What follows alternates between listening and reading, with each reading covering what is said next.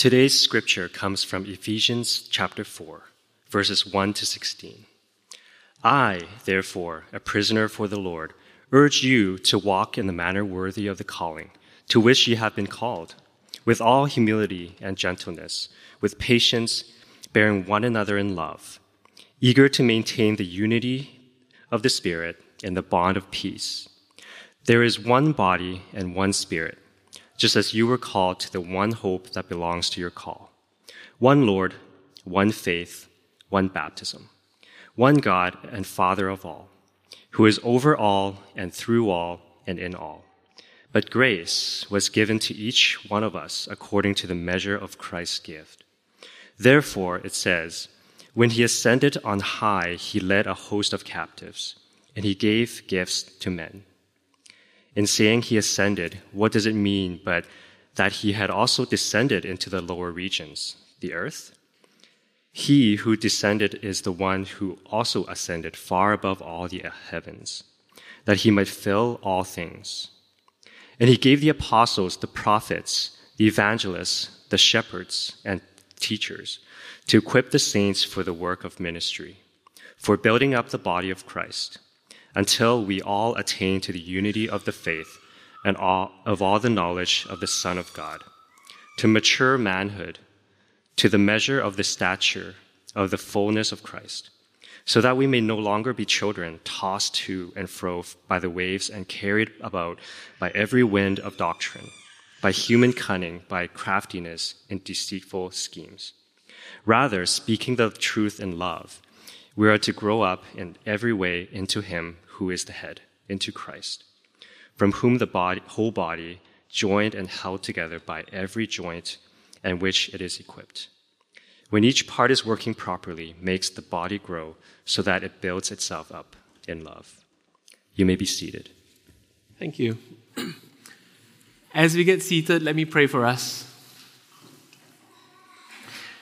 Gracious, generous God, we pray that you would be with us now. Would your Spirit make your word live to us? And would you be with the kids and the leaders in the other rooms as well, Lord God? Would you make your word live to them, that we as one church would get a glimpse of your beauty and your lavish generosity to us this morning. In your name we pray. Amen. Well, good morning. My name, as Daniel mentioned, is Sam. I'm the associate pastor at Christ City Church, South Vancouver, one of the other churches in this network. And so I want to start by just saying I bring greetings from our church and our elders. Our church has been praying for all of you, even before you have been here. And so can I just say it's such a joy to gather with you and see what God is doing among you here this morning. One other thing, some of you who don't know me may be wondering, where does this guy get his accent from? So you're not wondering throughout the sermon, let me just answer that question. I'm originally from Singapore. It's a very small country in Southeast Asia. I moved here with my wife about 4.5 years ago. I've been training Christ City South Vancouver to be able to understand me at full speed. But because you're hearing me for the first time, I give you a discount, 1.5 speed. But if I am going too fast, Daniel, can you let me know? And I will not get offended at all. Don't worry about that.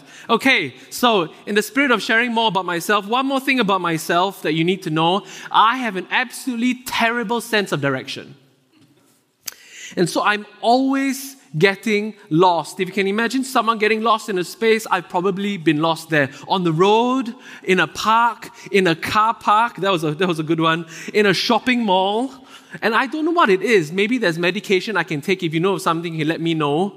But I so easily get disoriented and just lose track of where I've come from and where I need to go. And so I want to ask, have you been lost before? Specifically, have you been lost or felt lost when it comes to church? When my family, when we moved to Vancouver from Singapore about 4.5 years ago now, I remember that feeling of just feeling disoriented or feeling a bit lost as we were trying to figure out in a new place which church were we supposed to be a part of. We were asking questions like, what should we look for in a church? What are the negotiables and non-negotiables? What is a church supposed to be? And as part of a church, what am I supposed to do? And I bring this up because the truth is, we will all ask these questions at some point. All of us will at some point feel lost when it comes to church, right?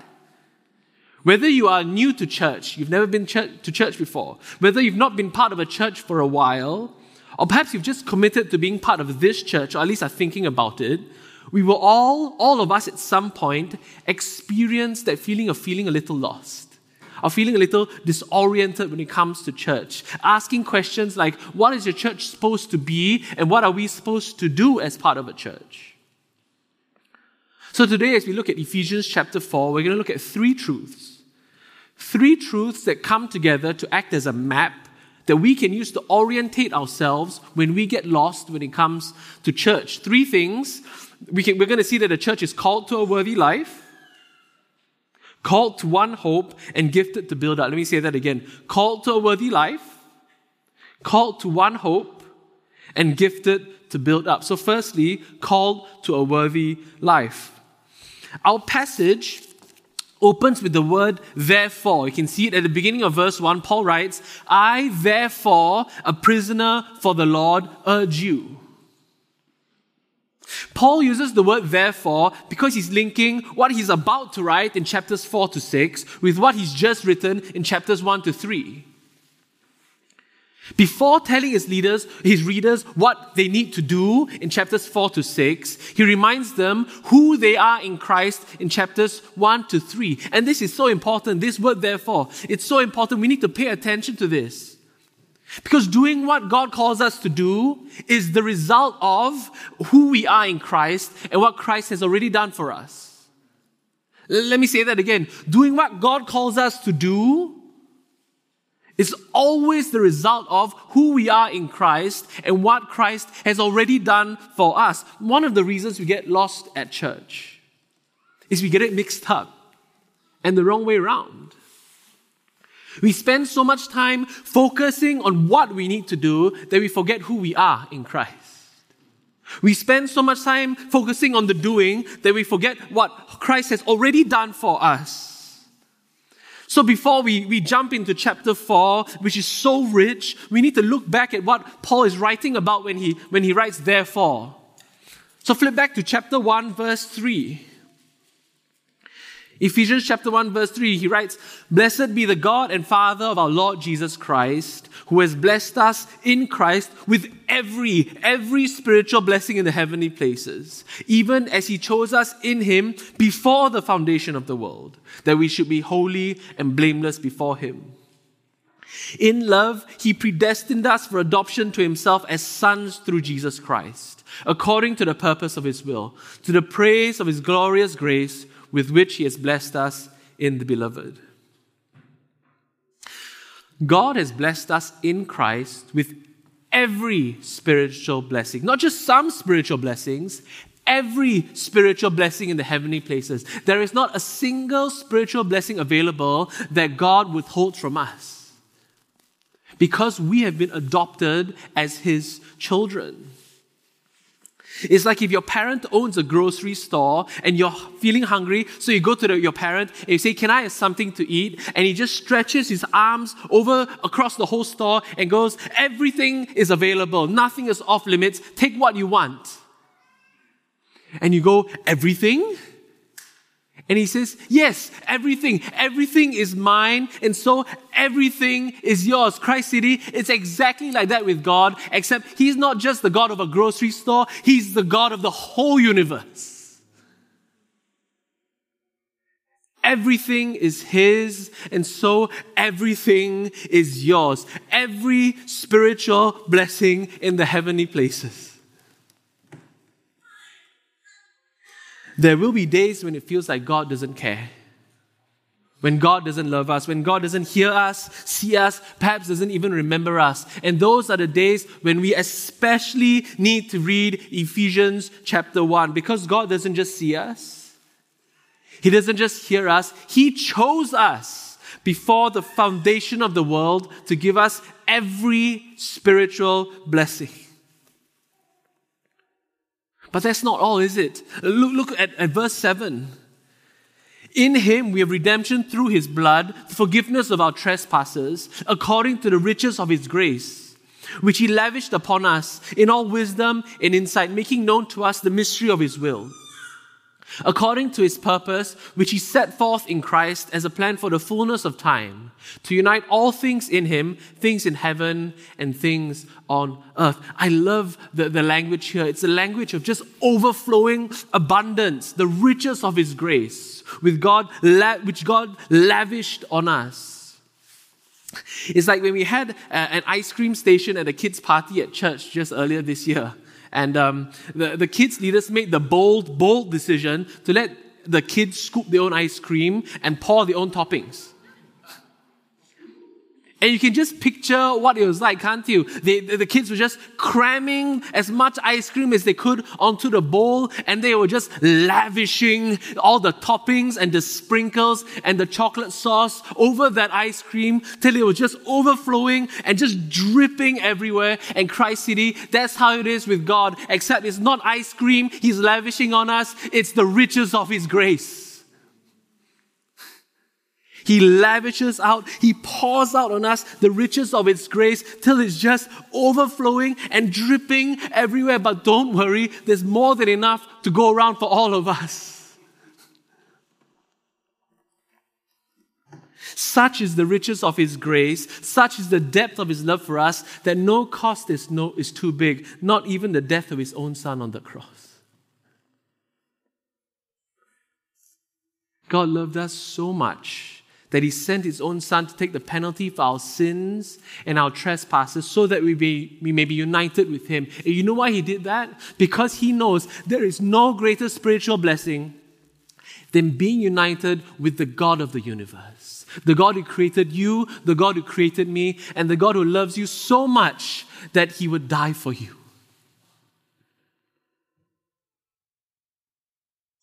Christ City, it's so important we start here. Before we do anything for Christ, we must start with what Christ has already done for us. We must start with the riches and the blessings we already have because of who we are in Christ. Too often we get these the wrong way around, and then we get lost and burnt out and disillusioned at God and His church. One pastor puts it this way: it is easier, he writes, to work for God than to love God. You can work for someone you don't even like.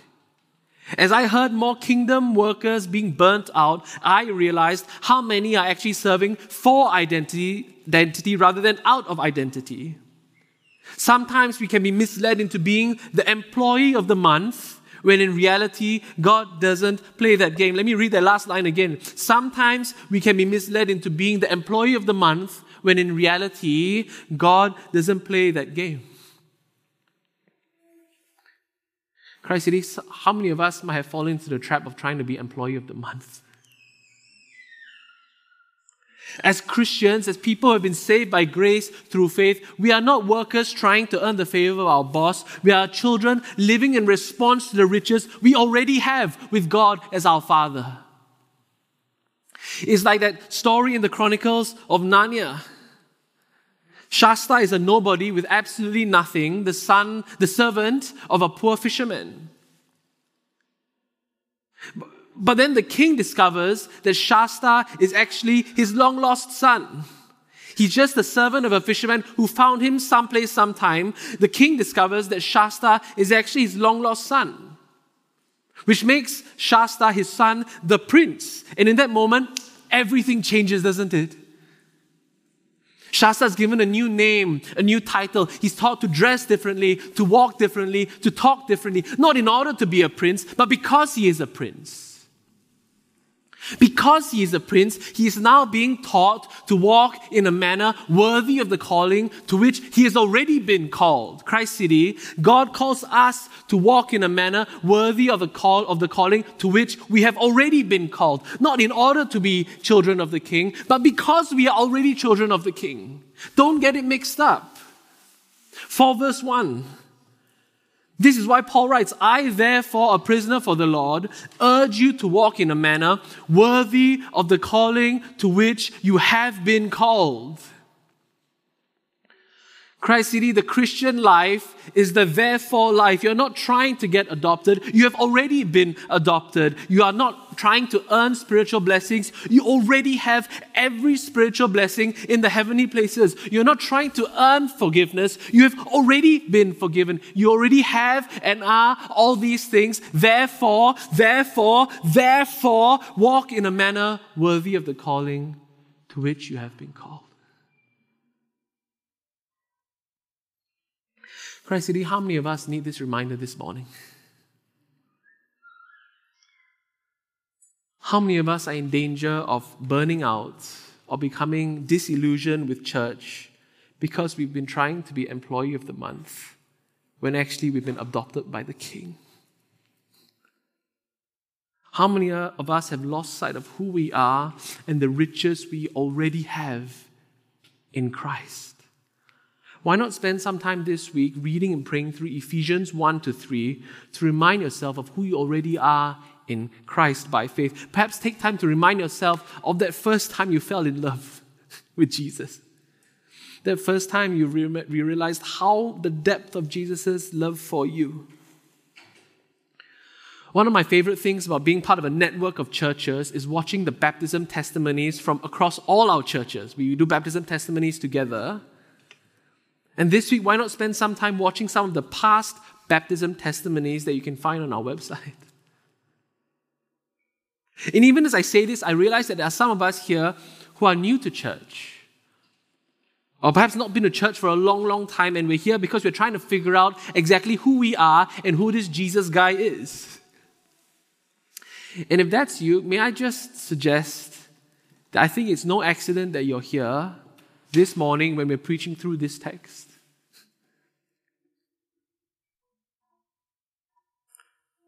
Would you consider the promises of the gospel this morning? Or at least would you consider the start of a conversation? Talk to the person who brought you. You can talk to Daniel or to Josh. So as Christians, as those in Christ, we are called to live a worthy life. Second point, we are called to one hope. Let's look at verse 1 again.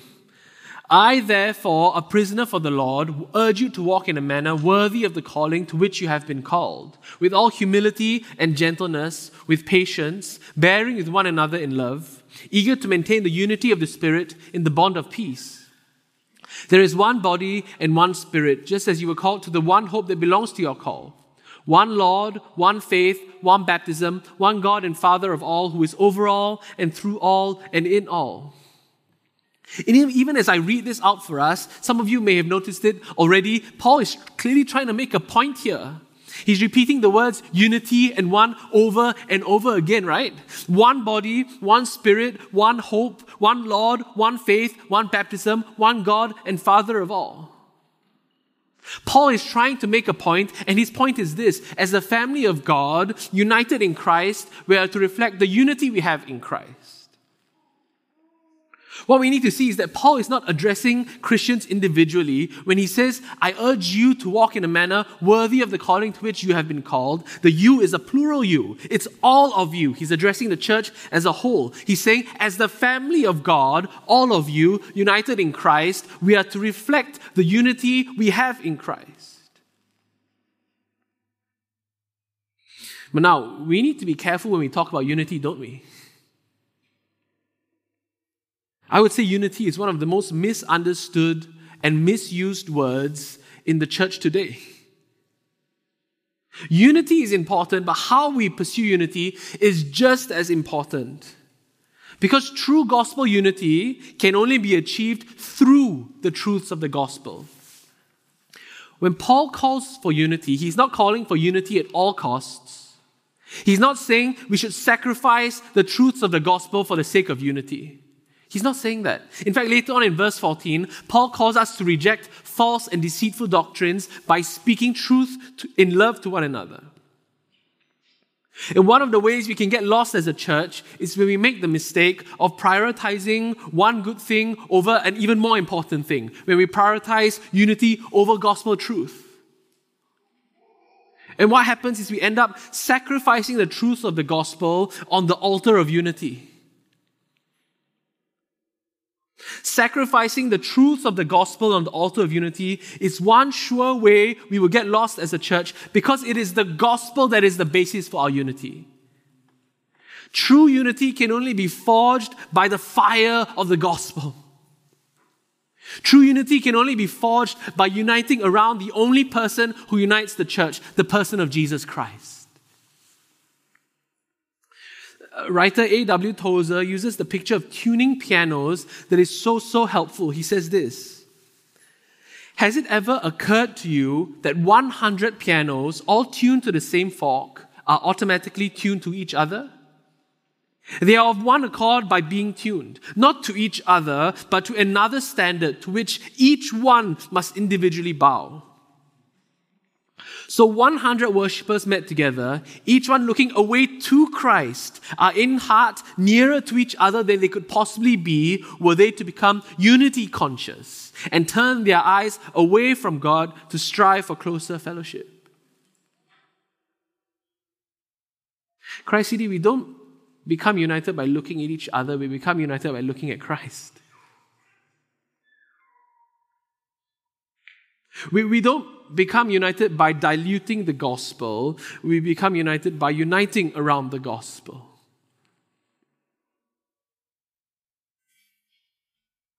We're not saying that gospel unity isn't important. We're saying that true unity can only come by tuning ourselves every day to the sound of gospel truth.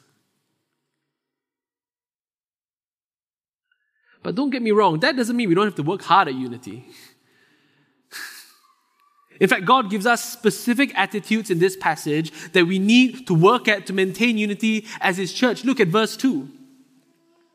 Paul writes, with all humility and gentleness, with patience, bearing with one another in love, eager to maintain the unity of the Spirit in the bond of peace. 3 attitudes that Paul highlights for us here to maintain unity in God's church. Firstly, humility. Let me just give us a few quotes that describe humility. Firstly, humility is the quality of not being overly impressed by a sense of one's self-importance. I love this quote. Humility is the quality of not being overly impressed by a sense of one's self-importance. Next quote. Humility means restraining our sense of entitlement to be the focus of other people's care and attention by submitting ourselves to others with respect in order to promote their self-interests. And lastly, humility is not thinking less of yourself, it's thinking of yourself less. Humility is not thinking less of yourself, it's thinking of yourself less. So firstly, humility. Secondly, gentleness. Gentleness is something that God commands for all Christians, and so it should never be mistaken as weakness. Richard Corkin, who is another writer, describes gentleness this way. He writes, gentleness means dealing with other people with kindness rather than roughness, with empathetic compassion rather than demanding force, and with soft encouragement rather than hard bullying. Gentleness is something God calls for throughout the Bible. It's a sign of wisdom.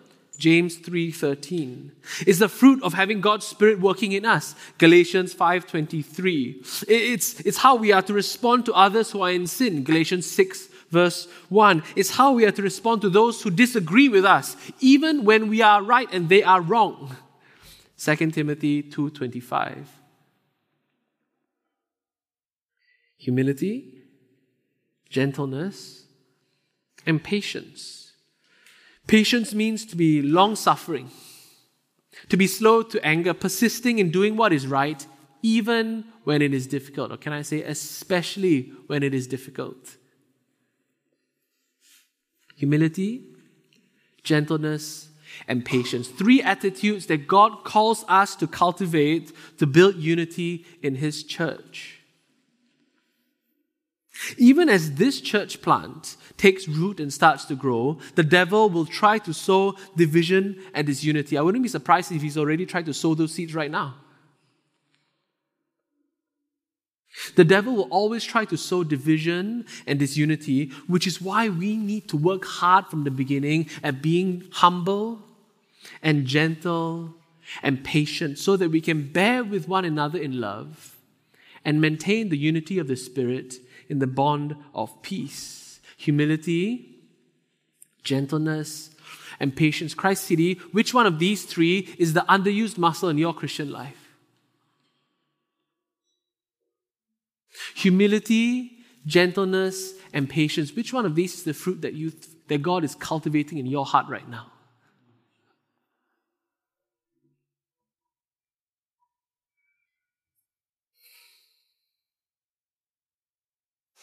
Is there perhaps an area of disunity in your life right now? Perhaps it's someone in this church. Perhaps it's someone in another church. Or perhaps it's someone from the church you've just come from.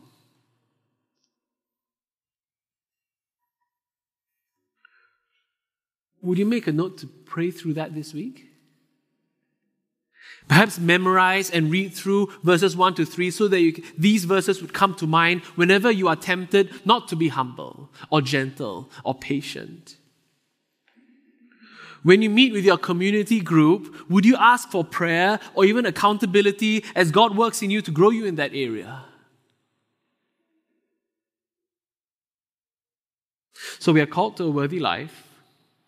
We are called to one hope. And thirdly, we have been gifted to build up.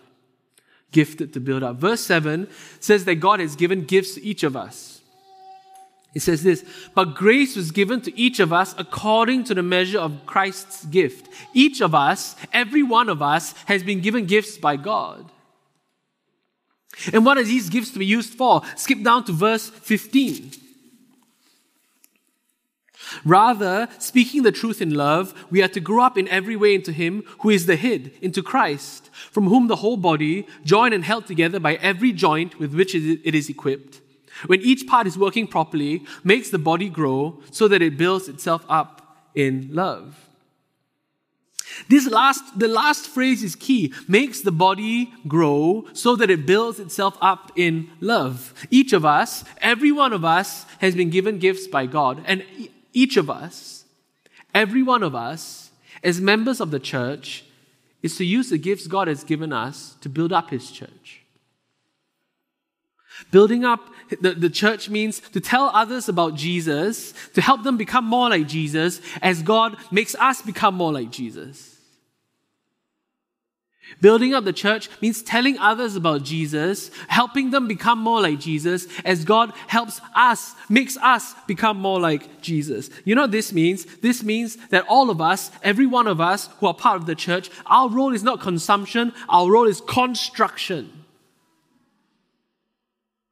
Our role in the church is not consumption, it's construction. And it's important to remember this because focusing on consumption will lead to us getting lost.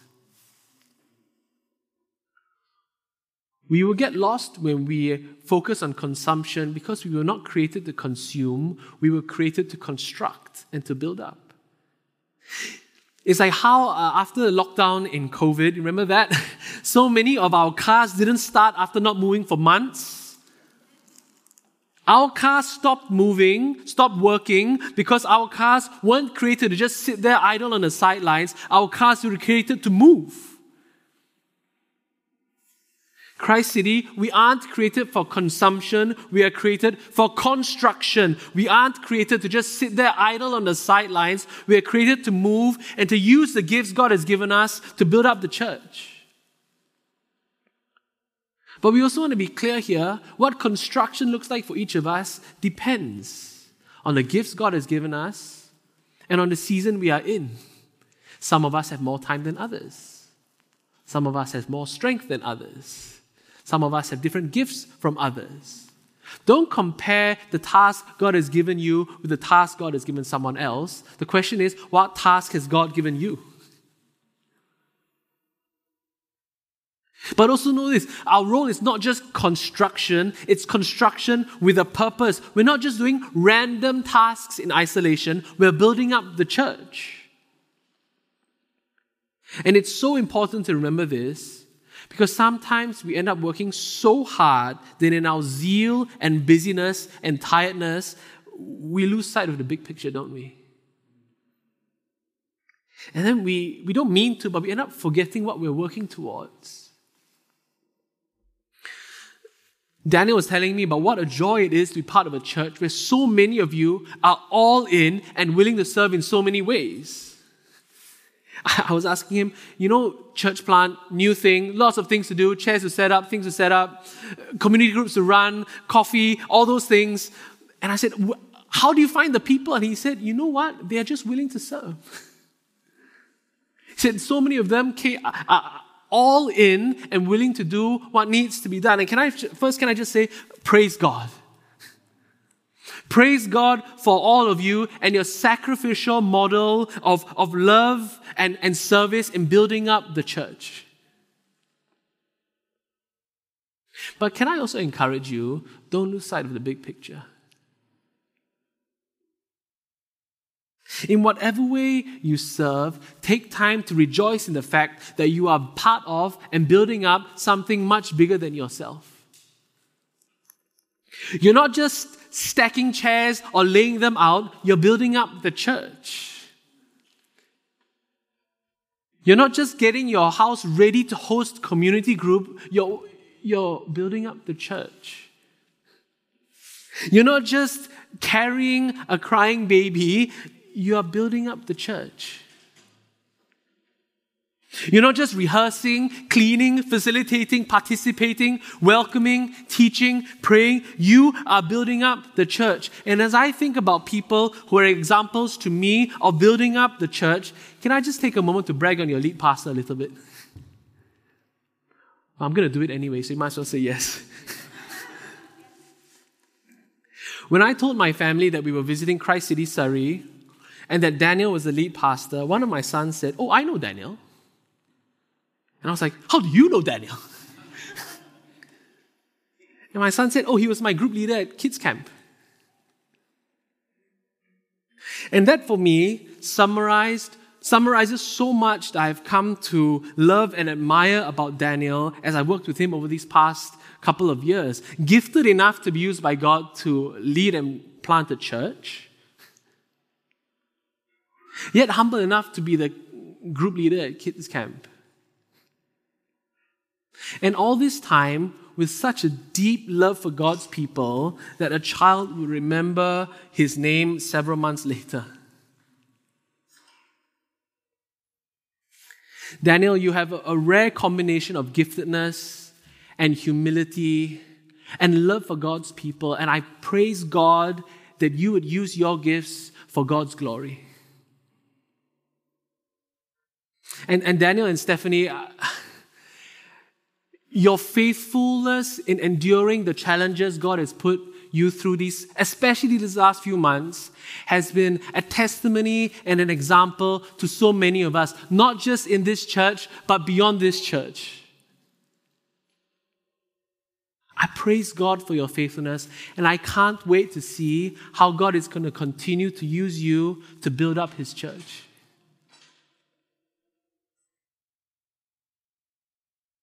As we end, I want to make one final observation from our passage. Look at verses 15 and 16 again. Rather, speaking the truth in love, we are to grow up in every way into Him who is the head, into Christ, from whom the whole body, joined and held together by every joint with which it is equipped, when each part is working properly, makes the body grow so that it builds itself up in love. It is Jesus who ultimately holds all things together, and it is so important to hold on to that because one day it will feel like everything is falling apart. One day we will all get lost. When I first started working at Christ City, John Bryars, who is a good friend and our executive pastor, was just incredulous at how often I got lost and how often I would ask him for directions. So he would try to orientate me. He's given up since then. But he would, at the beginning, he would try to orientate me. He would say, Sam, just look at the mountains. The mountains are always going to be at the north. They're not going anywhere. Just look at the mountains and you should be able to figure out where you're going and where you are. And I will go, okay, just tell me left or right.